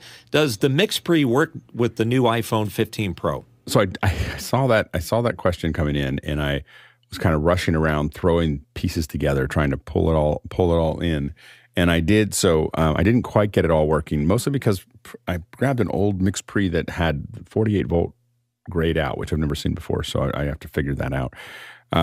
It does not like the power from the phone. We talked about this before. The MixPre wants a lot of power. So I put some batteries on the back. It did show up, and immediately when I plugged it into the phone, it said, "Hey, is this a headphone?" And I said, "Yes." And so there we go. Can it send out many channels into it? That's what I want to test next.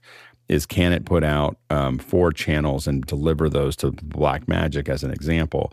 And I don't know if that's the case or not. Go ahead, Courtney.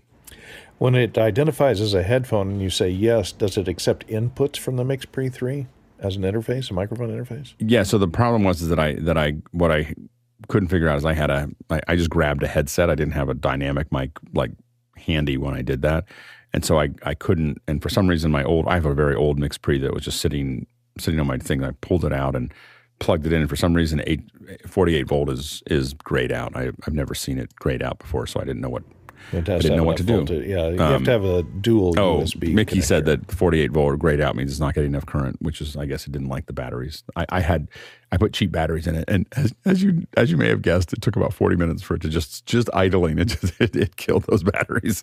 So anyway, but when I put them in, it wasn't probably the right ones. Next question. Douglas Carmichael asked, in the opening to the classic Europe music video for The Final Countdown, they show an engineer working with some sort of comms unit. Can anyone identify what it could be? There's a link to it. This came in after. Hold on. I'm watching it. You can hear it in the background here. It's very old. I don't know. It's really old. It's probably an RTS it's probably RTS or Clearcom system. My guess is RTS because it's kind of showing a truck. Every time you see RTS, you're like, oh, you use a truck. When you see Clearcom, I always think, oh, you're in events. And if you have a Riedel, I go, oh, you have a lot of money. And if you have RTS, I'm like, oh, you come from a truck. So those are the things. My guess is probably an RTS system. Next question. Jack Ruppel from Breckenridge, Colorado, asking, shooting mainly outdoors with mirrorless 15 Pro Max GoPro opinions on matched neutral density filters for all. Oh, man. I think, number one is I think that you want to match, you're going to want to really think about, you have to standardize your color balance, your color temperature, and your ISO to something that looks similar to each other under probably controlled lighting.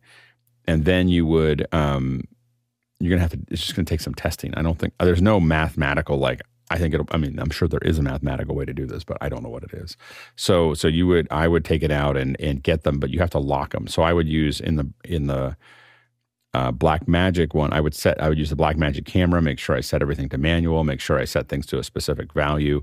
And then you're going to test that against the GoPro in largely a manual mode and try to figure out where those line up. Yeah, go ahead, Mitchell. Yeah, wouldn't it be nice if you could put a matte box on it and just use the same neutral density filter, then do your color matching to make it happen? But yeah. I think that would mess your LiDAR up on your 15. It could. I think that there's going to be some, you can get around 2 of the lenses, not the third lens, but 2 of the lenses without that. Go ahead, Courtney. I'm not sure what he's trying to do to match the GoPro to the 15 Pro Max. Is that what he's trying to do? Yeah. In which case, both of those ND cameras, filters. Yeah. But even if you have matched ND filters, you might match the color shift for the ND filter, but the amount of exposure, is controlled differently on those 2 cameras because they change their shutter speed to control the amount of light coming in. So they might end up being different depending upon the speed of the lens in each individual camera to begin with. So it may not look the same anyway. If you move them to all manual, though, you can line them up so that they're only, they're not doing anything automatically. And then I think that but they pass a different amount of light through each lens. The lenses are different. Mm-hmm. The optical path is different, and the coloration of the lenses is different. You're going to have to fix it in post in any case. So I wouldn't worry too much about having matched neutral density filters. I would try to get as close as you could before you. As a person who worked in post for a long time, the thing that drives us crazy is someone decided that it was there's no good way to do this, so we're not going to do anything on set, and then you're like, if you would have gotten them close, this would have looked a lot nicer. so like I think it's worth doing some R&D, and then decide making the decision there. Yeah, we'll fix that in post. Yeah, we had someone with a T-shirt that said, "How about we fix it in pre?" so anyway, next question. Rajan Shandil from Los Angeles asking, what hub would you recommend to add multiple USB-C ports to a Mac and a PC?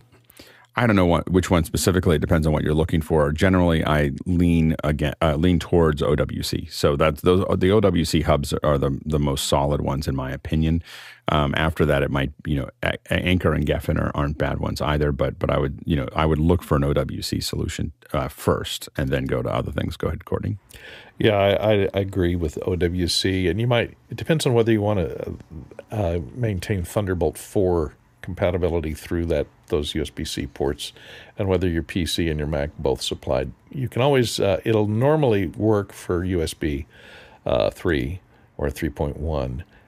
Whether or not it'll carry Thunderbolt is another question. So you'd have to make sure that you get a dock. If you need Thunderbolt output for high speed, you have to make sure that it can pass Thunderbolt through those USB-Cs. Next question. Alton Christensen from New York City, New York, New York. I like the way the Blackmagic Camera app on iOS records time of day time code. Why don't other apps do the same? Because they're not thinking about production. I think that, they don't. So here's the thing. A lot of the camera app manufacturers before Blackmagic arrived, really, this is where they started. They started on the phone. They didn't have other things. They didn't have other hardware. They didn't have to integrate into other productions. And so they were building something. They're like, oh, right, we should use timecode. And oh, yeah, that would be really good. Blackmagic came from the other direction. So they came in with, we already build cameras. We've spent the last decade talking to people about what our cameras didn't have or did have or whatever. So they went through a whole bunch of that. And they took all of that learning and just shoved it into the camera. I did a record last night. I mean, a very high-end record. My daughter's first rock band gig was last night, and so I shot the footage for it, and I used the Blackmagic. I wanted to use the Blackmagic. So it was the first time I've really shot anything more than about a 30-second test. What a great app! It's just like a really cool app with all the stuff exactly where I wanted it, and just kind of put it together. So I as a camera person, it's a camera person's camera app on your phone. And so it's pretty impressive. Yeah, go ahead, Courtney. Yeah, and a lot of people don't realize that there is a difference between time of day time code and professional time code, which is at 2398 because it's not real time. And the other thing is it's not, most of the clocks that are in, consumer type cameras are not temperature compensated crystals. So if they do have their local time code clock, it's not going to maintain accuracy over a long period of time if you have a way of jamming it together to jam it to something else. Because it'll drift over a period of time. So using it to be frame accurate to line up in post is kind of problematic. Well, they include it in there because it's useful for locating stuff just within a second or two. That's fine. Or within, however many frames it's out by drift. But just bear in mind that 1/10 of 1% is the drift between real time and non-drop time code, which is what's always recommended for recording. So it will drift quickly out of sync if you don't have both things running in non-drop time code, which is not normally real time time of day. Yeah, and I do believe the Blackmagic camera can be connected to a Tentacle, so a Tentacle sync to give it actual some time code there from a transmission. So those are other things it can do. So it's pretty cool. Next question. Tony Mobley from Noonan, Georgia asks, if someone has an iPhone 14 Pro Max, should they upgrade to 15 Pro Max besides that USB-C connection? The camera's a lot better, and now you can record ProRes and a lot of other things. So it just depends on what you're trying to do. If you're, for what you do, Tony, for the most part, I would say probably not. I don't think there's a lot that the 14 is going to give you that the 15 doesn't. But if you're shooting on if you're thinking, oh, I might go out and shoot ProRes, or I might go out and shoot these other things, then it might be worth it. Yeah, go ahead, Courtney. It depends on your carrier. A lot of the carriers are offering you a free phone if you sign up for another 3 years contract or something. So if you're happy with your character and you want to get a new phone, a lot of times they'll give you a new one with a trade-in on the old one for free, as long as you agree to keep paying their exorbitant monthly subscription fees. Yeah, absolutely. Next question. QR code question from Chester Sweeney in Las Vegas, Nevada.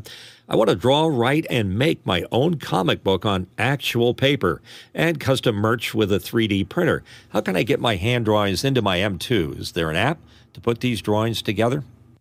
Yeah, I mean, I think that the easiest way to do it, actually, I mean, you can scan them. You can get a scanner and scan them.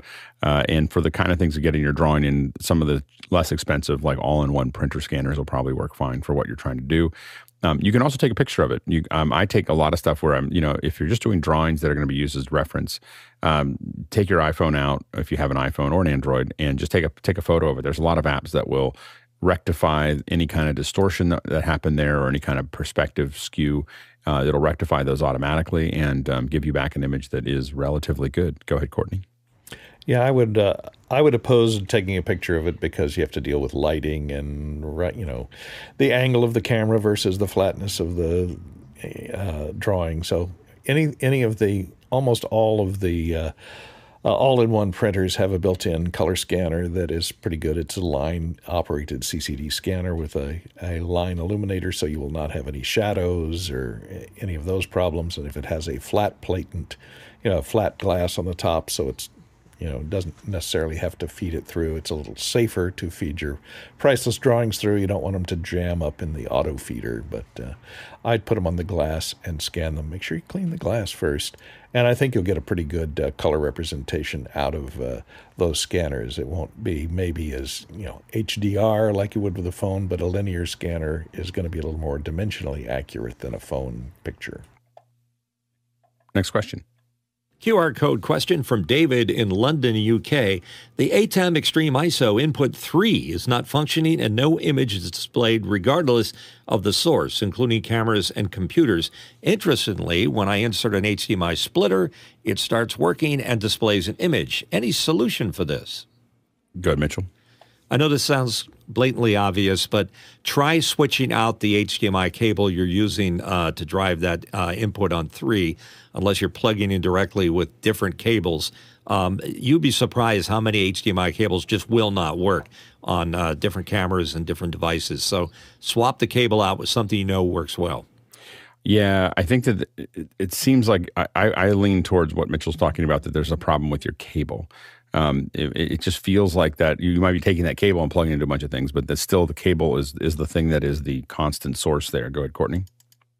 Yeah, and the fact that if you put a splitter in, it could be the signal level, it could be the cable that you're using doesn't have has an impedance mismatch, so the signal isn't getting a strong enough signal through it. But if you put it through the splitter, it's going to amplify that signal up to a point and reshape the signal a little bit, reclock the signal as it goes through that splitter. And it could have to do with HDCP, but it depends on if you're using a camera. It usually doesn't have the copyright. It's not normally encoded with HDCP. But remember, ATEM does not support HDCP, so if you have something that has the copyright bit set, like a Blu-ray player, and you plug it in, it may be black because of HDCP. Go ahead, Mitchell. Yeah, as a reference, go to the Condor Blue website and look what Gerald Undone has to say about different HDMI cables. Literally, he tried different cables from different manufacturers, including Amazon, and some would work with his Sony camera, some would not. So it might be best if it's if it's blue or purple. Next question. Next question coming in from Tony Mobley in Noonan, Georgia. I had someone to tell that my iPhone as my camera is a bad idea that should replace with a Brio. I disagree with. What does the panel think? I used the Shoot app with the iPhone. The iPhone, if you have an iPhone 14, I'm only saying that because you asked the last question. The video quality on the iPhone 14 will be higher than the Brio considerably. It's not close.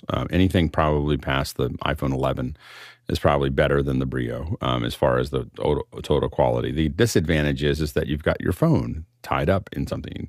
and you might get messages, or you might need it, or you might other things. So, but if you're going for video quality, your iPhone is going to be better. Apple spends more money on it than Logitech. So they've got, Logitech, I'm sure, has a great engineering team. Apple's got 200 or 300 engineers that only pay attention to the camera. And that's from like a CNN interview years ago, and that's probably twice as many now. I think that I would stick with the Apple Color Science over the Brio. The only thing I would say is just convenience, the chance of it doing something other than that. Those are the only things that that would affect my decision there. Next question. From the QR drop, here's a question from Michael Tan in San Diego, California. What best states to move to for media production jobs? San Diego is getting a little expensive. I mean, there are media production jobs all over. It's just a matter of finding a community that you can be part of and being useful in that community. Go ahead, Courtney.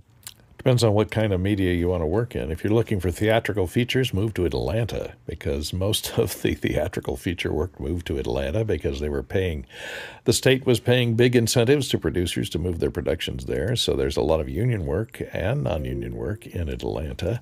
Also, New Orleans is another runaway state if you're looking to move somewhere where it has a robust production environment. New Orleans or Atlanta are two big non-coastal states that have a large amount of film and video production going on. Go ahead, Mitchell. Yeah, speaking for the East Coast, we have a little bit of a media recession here in the Mid-Atlantic region, including Philadelphia. But if you go to Pittsburgh is thriving for production. So if you want to try someplace out on the East Coast, come out here. And, of course, the ever-present Washington, D.C. is always very busy. Yeah, and, in the early 90s, the only place that made more movies than Pittsburgh, of all places, was Hollywood. Like it was the busiest one, and Pittsburgh, it was because all of Pittsburgh. The weirdest twist. Pittsburgh is a very heavy union town, but the big thing was the film crews were not union, and that's why everyone was shooting there, is because you could make Pittsburgh look like anything. Just got all these different communities. You could make it look like New York or Chicago or whatever, depending on where you shot, and it was all non-union crew.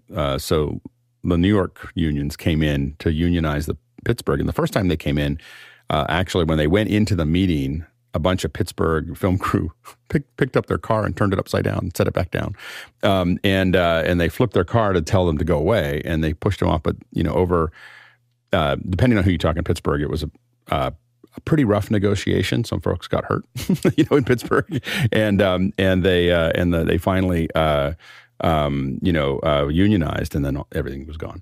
Like it all went to New York. And I think that in Pittsburgh, most of us felt like the unionization was just to bring the work back to New York and not let it be in Pittsburgh.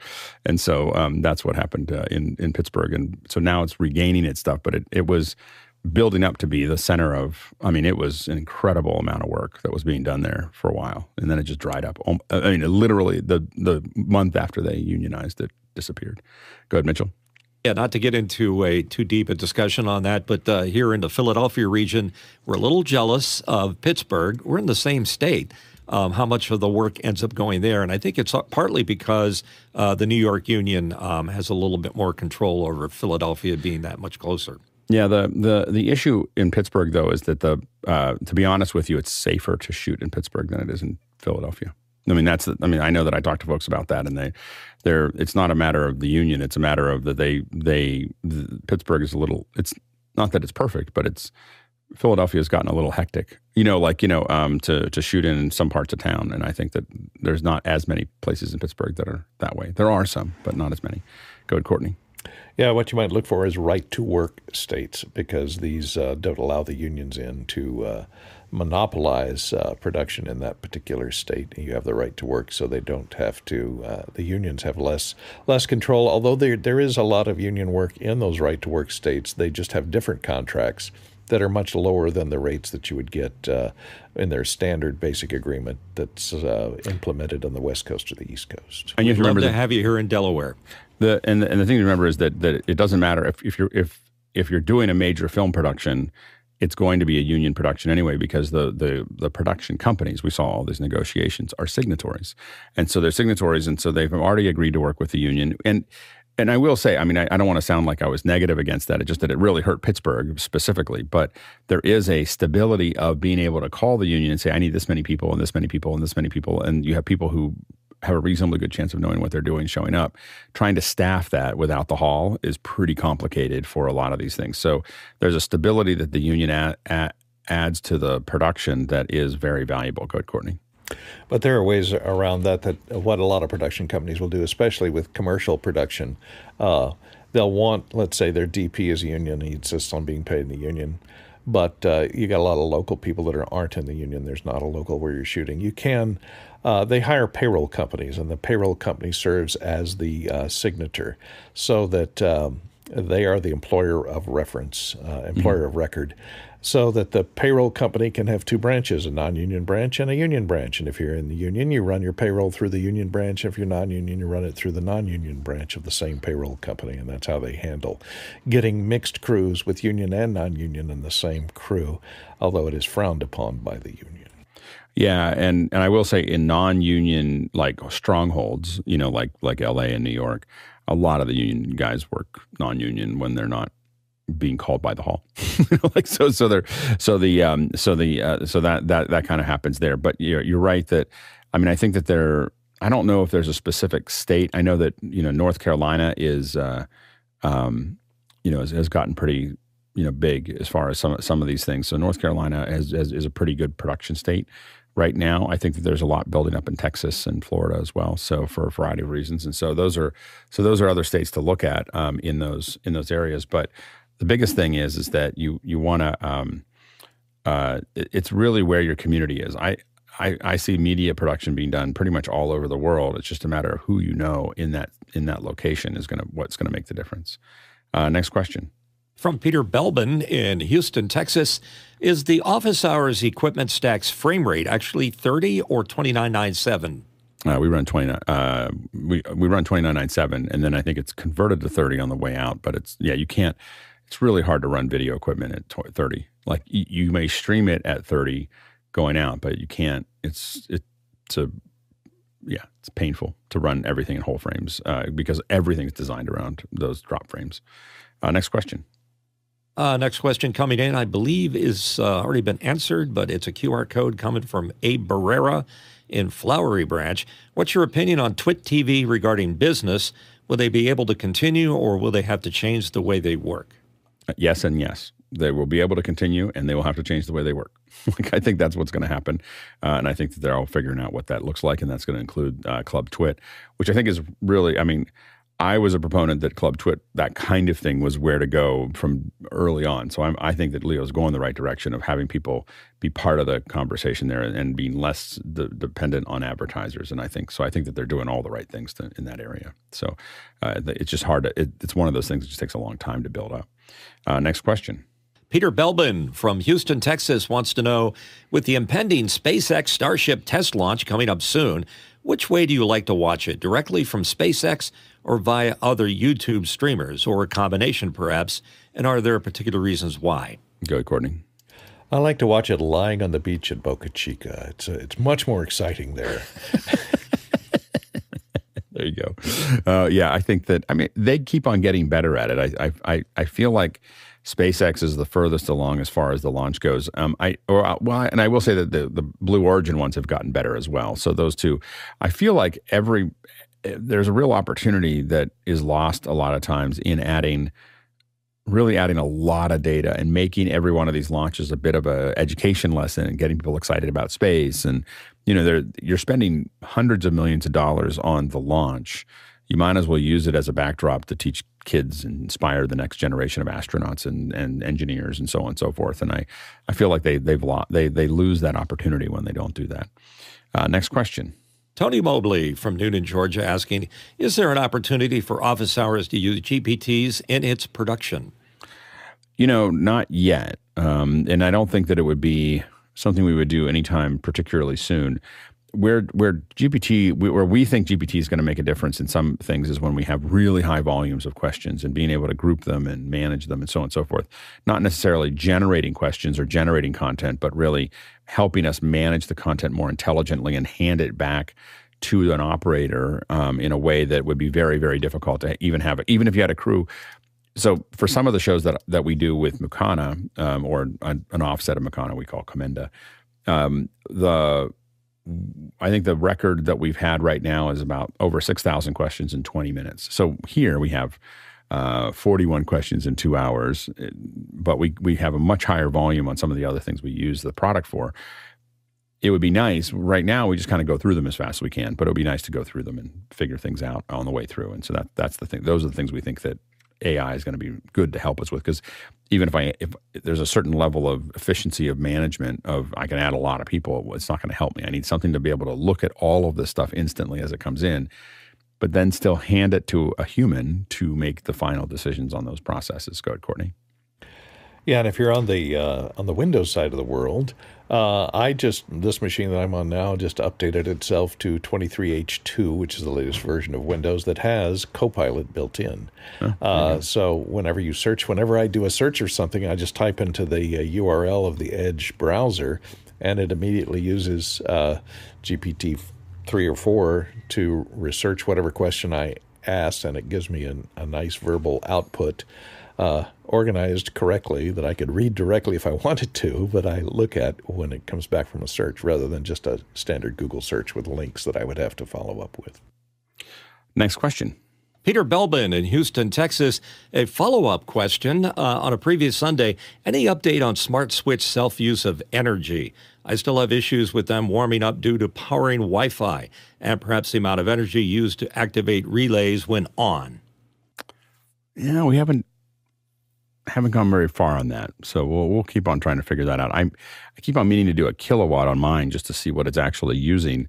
When I think is one of the things we were talking about is like how much is it used when it's off, and I don't know what that number is, and so we'll keep on. I do have a kilowatt in my. I just haven't been able to get it working. Go ahead, Courtney. Yeah, I have a problem in my house that I just discovered the other day because I have, now that it's getting cool, I have electric heaters because there's no central air in this 100-year-old building. So I have electric heaters, and I find that if I turn on 2 electric heaters, they're 1,500 watts each, which is the maximum allowable.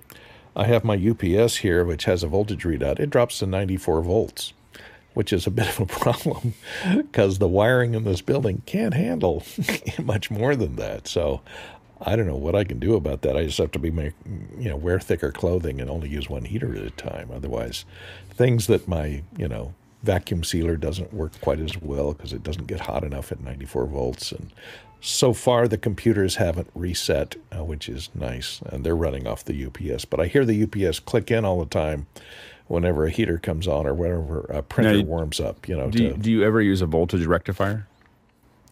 A voltage rectifier? Yeah, we have these little boxes that we use around the world because we have the same problem you're having. To convert AC to DC, you mean? Nope.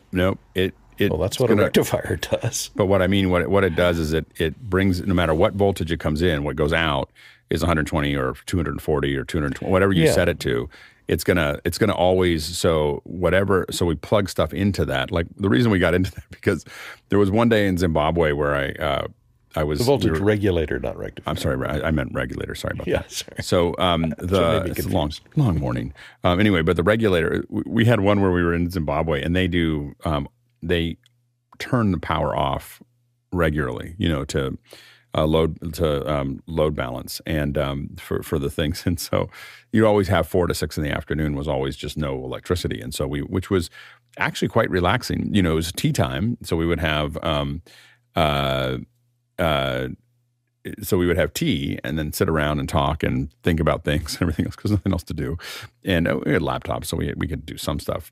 Anyway, when it came back on, within the first half hour, sometimes you got these surges, and we suddenly realized there was one day we looked up and we were like, it's really bright in here. I can't quite figure out what happened. And then literally sparks were coming out of our power supplies. And that was the end of that. And so so we started getting really focused on those. And I put them into old buildings all the time now, and it just means that nothing gets the wrong. You have to be careful of how many amps you're pulling. So I wouldn't put it in the heater, but I'd put it in all the electronics because that voltage up and down the computers will run. We found this in Africa. The computers will keep running, but the power supply will slowly die. Like it'll just slowly, it'll just one day you'll get up and it's not working anymore. Go ahead, Courtney. Yeah, the power supply will overheat if you get below 90 volts and eventually fail. That's a big problem. One time, here's a short story because we have some time. In college, I was at the university, Texas A&M University, and in a dorm room. It was the night before finals, and was watching TV, and suddenly I noticed that the TV picture was getting smaller and smaller and smaller and smaller, and I thought, gee, are the lights quite as bright? And I looked out the window, and the entire campus was getting dimmer and dimmer. You think you're going blind because all the lights, the TV's getting smaller, all the lights are dimming everywhere you can see out the window. The street lights, everything is getting dimmer and dimmer. And what happened is the main generator, that campus has its own generating facility. The main generator had blown a bearing, and the online generator was slowing down and slowing down, and the whole campus just dimmed down to zero. It took about 5 minutes for it to spin down, but it was strange, and it blew up a lot of equipment. Oh, man. Next question. Next one in from Robin Cutshaw in Atlanta, Georgia. I'd like to test vMix on Windows with 8 HDMI inputs and outputs. What devices do you use for PC HDMI connections? I would use, I think that Blackmagic makes deck links that are 4 each. So I'd probably do 2 cards and you should be able to get 8 HDMI inputs there. But you could get higher density if you went to SDI. But if you're doing HDMI, two Blackmagic deck link cards would do the job. You can't get any density that I know of higher than 4 and it's just the way the HDMI works. You can't get any in them closer. You can actually get 16 in. There's AJA makes a card that's 16 in on SDI, the mini DINs. Next question. Next one in from Douglas Carmichael.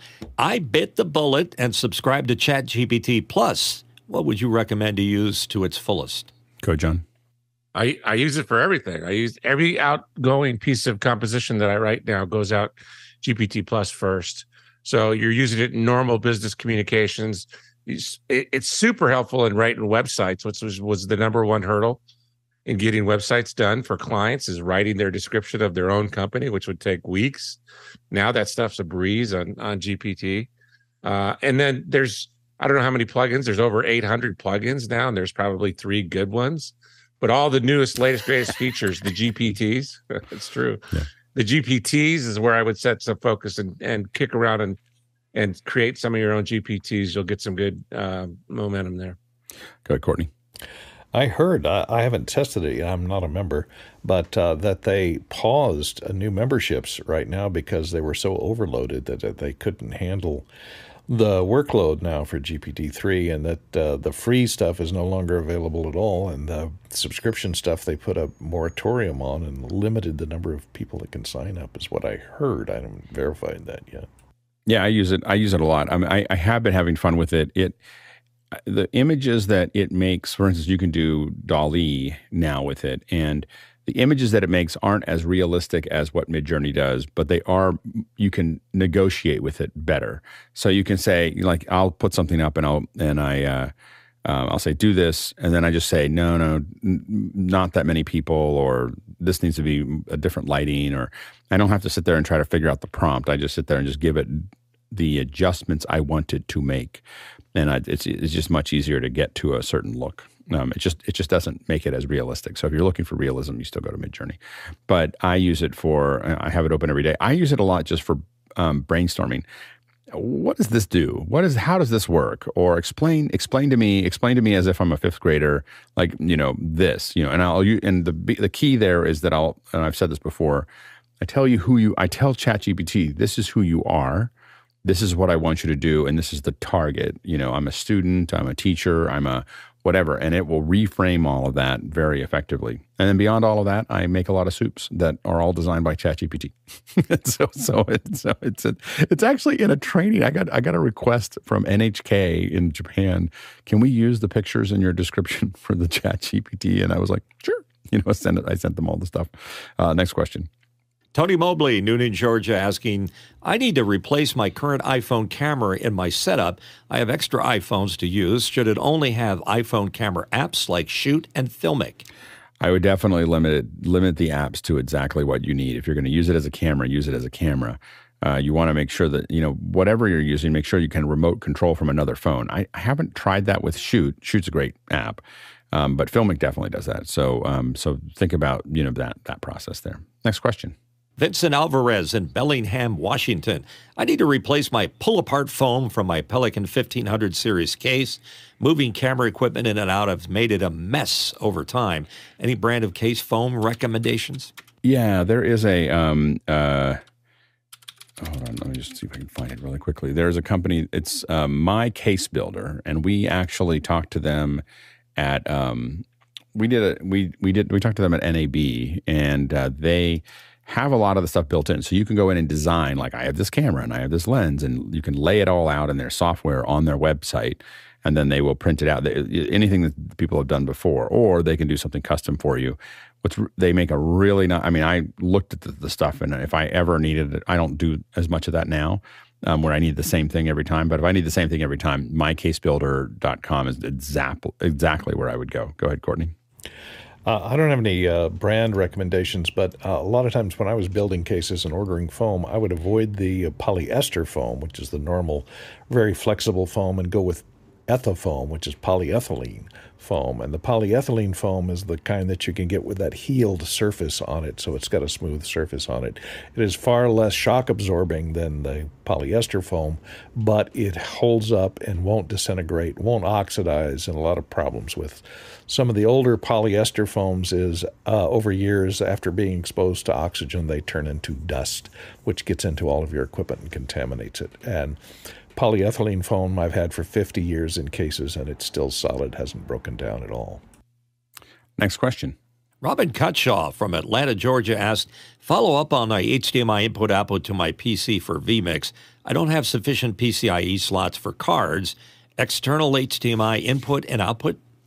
I don't know how you get a lot of high density of internal output other than getting something like a Sonnet box or some kind of box for your PC that's going to be it's going to be a USB-C to it, but I don't even know if you could get the speeds that you need. So I think it's a little bit more complicated if you have to go outside of your box and get that kind of density, but I haven't done external devices. You may still need at least a PCI to plug in so that you could get the external devices back onto that bus. Go ahead, Courtney. Yeah, there's some people that make an NVMe adapter that goes into an NVMe that accesses the PCI bus directly on some smaller machines. Right. And then you can bring that out to a card holder that can hold an outboard card that could give you multiple inputs. So you might look into an adapter like that plugs into an NVMe a connector. Next question. You have multiple NVMe connectors on your laptop or whatever. Next question. Peter Belbin in Houston, Texas. Can I or could I use the Sound Devices MixPre 2 to act as a host to a USB-connected audio interface to expand the physical I/O and perhaps use USB for Dante connectivity, USB AVIO? Go ahead, Mitchell.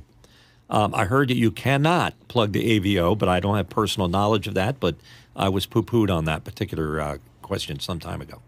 Yeah, you could plug, yeah, I don't think you could plug I don't think you could do the USB AVIO into a MixPre. That wouldn't have the proper, drivers or whatever to do that. It's just not how the MixPre is designed. It's not designed to bring in more audio that way. So that wouldn't work. But you could take an AVIO that was punched out to analog. It wouldn't extend your MixPre, but it would allow you to deliver, if you had analog to Ethernet, it would allow you to deliver via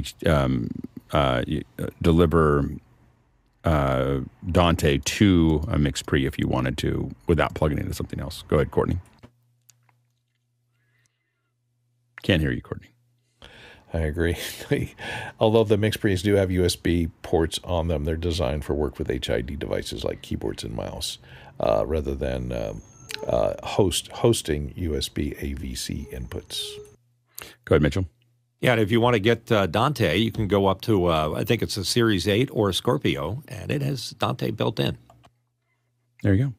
Well, very good. Good set of questions here from our producers. So thanks for keeping this all running and letting us have a great conversation this morning. Filled up the whole 2 hours. I thought we might fill up an hour and 15 minutes or an hour and 20, but we got all the way through and about the same average number of questions there. And thanks to the panel. We can't do this without you. So it's good to have everybody here. And it was good conversation. That worked out really well. So anyway, so thanks to the panel for being here and being part of the conversation. Tomorrow, of course, we'll be talking about the website and what people want to see and what features we want to have there. And thanks to the incredible team on the back end that makes this all work every single day. We have not missed a day. I keep on, when I say it now feels, I've been saying it a couple times recently. We've not missed a day since March 25th, 2020. That was a long time ago. That was a long time ago. And there was some point where I thought this was going to last like 3 or 4 months.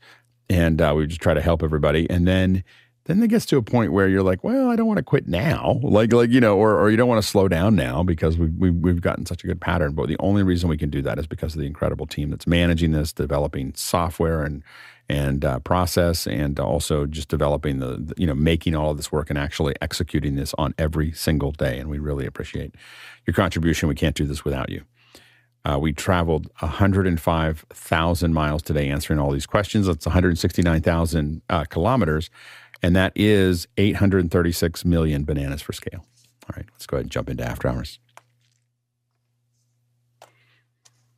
Yeah, those batteries did not. I grabbed some like consumer batteries that I just use in the house. I was like digging them out and put them into the MixPre, and it did not. Man, it was like gone. Aren't they likely to leak? 10 minutes. Nah, they didn't do No, 10 they go minutes. on It the actually did. It did 40 minutes before it was like, hey, we're dying. This was 40 minutes. And it was like, but you got to get, I put in the Amazon Basics. Like these are like my house ones, and it did not handle that very well. The batteries are on the outside of the MixPre 3, so they clip on in this little removable caddy. So, and I only have, the one I have is the 4. I only have the 4 battery one. Yeah, there's an 8 battery one too. There's a dummy the 4 battery version. Doesn't last for the dummy battery version. 40 minutes, but I wasn't doing anything. No, this was a 4. It's got like a little, it's got the little, it'll hold 4 of them in here. But it was like, I thought that the question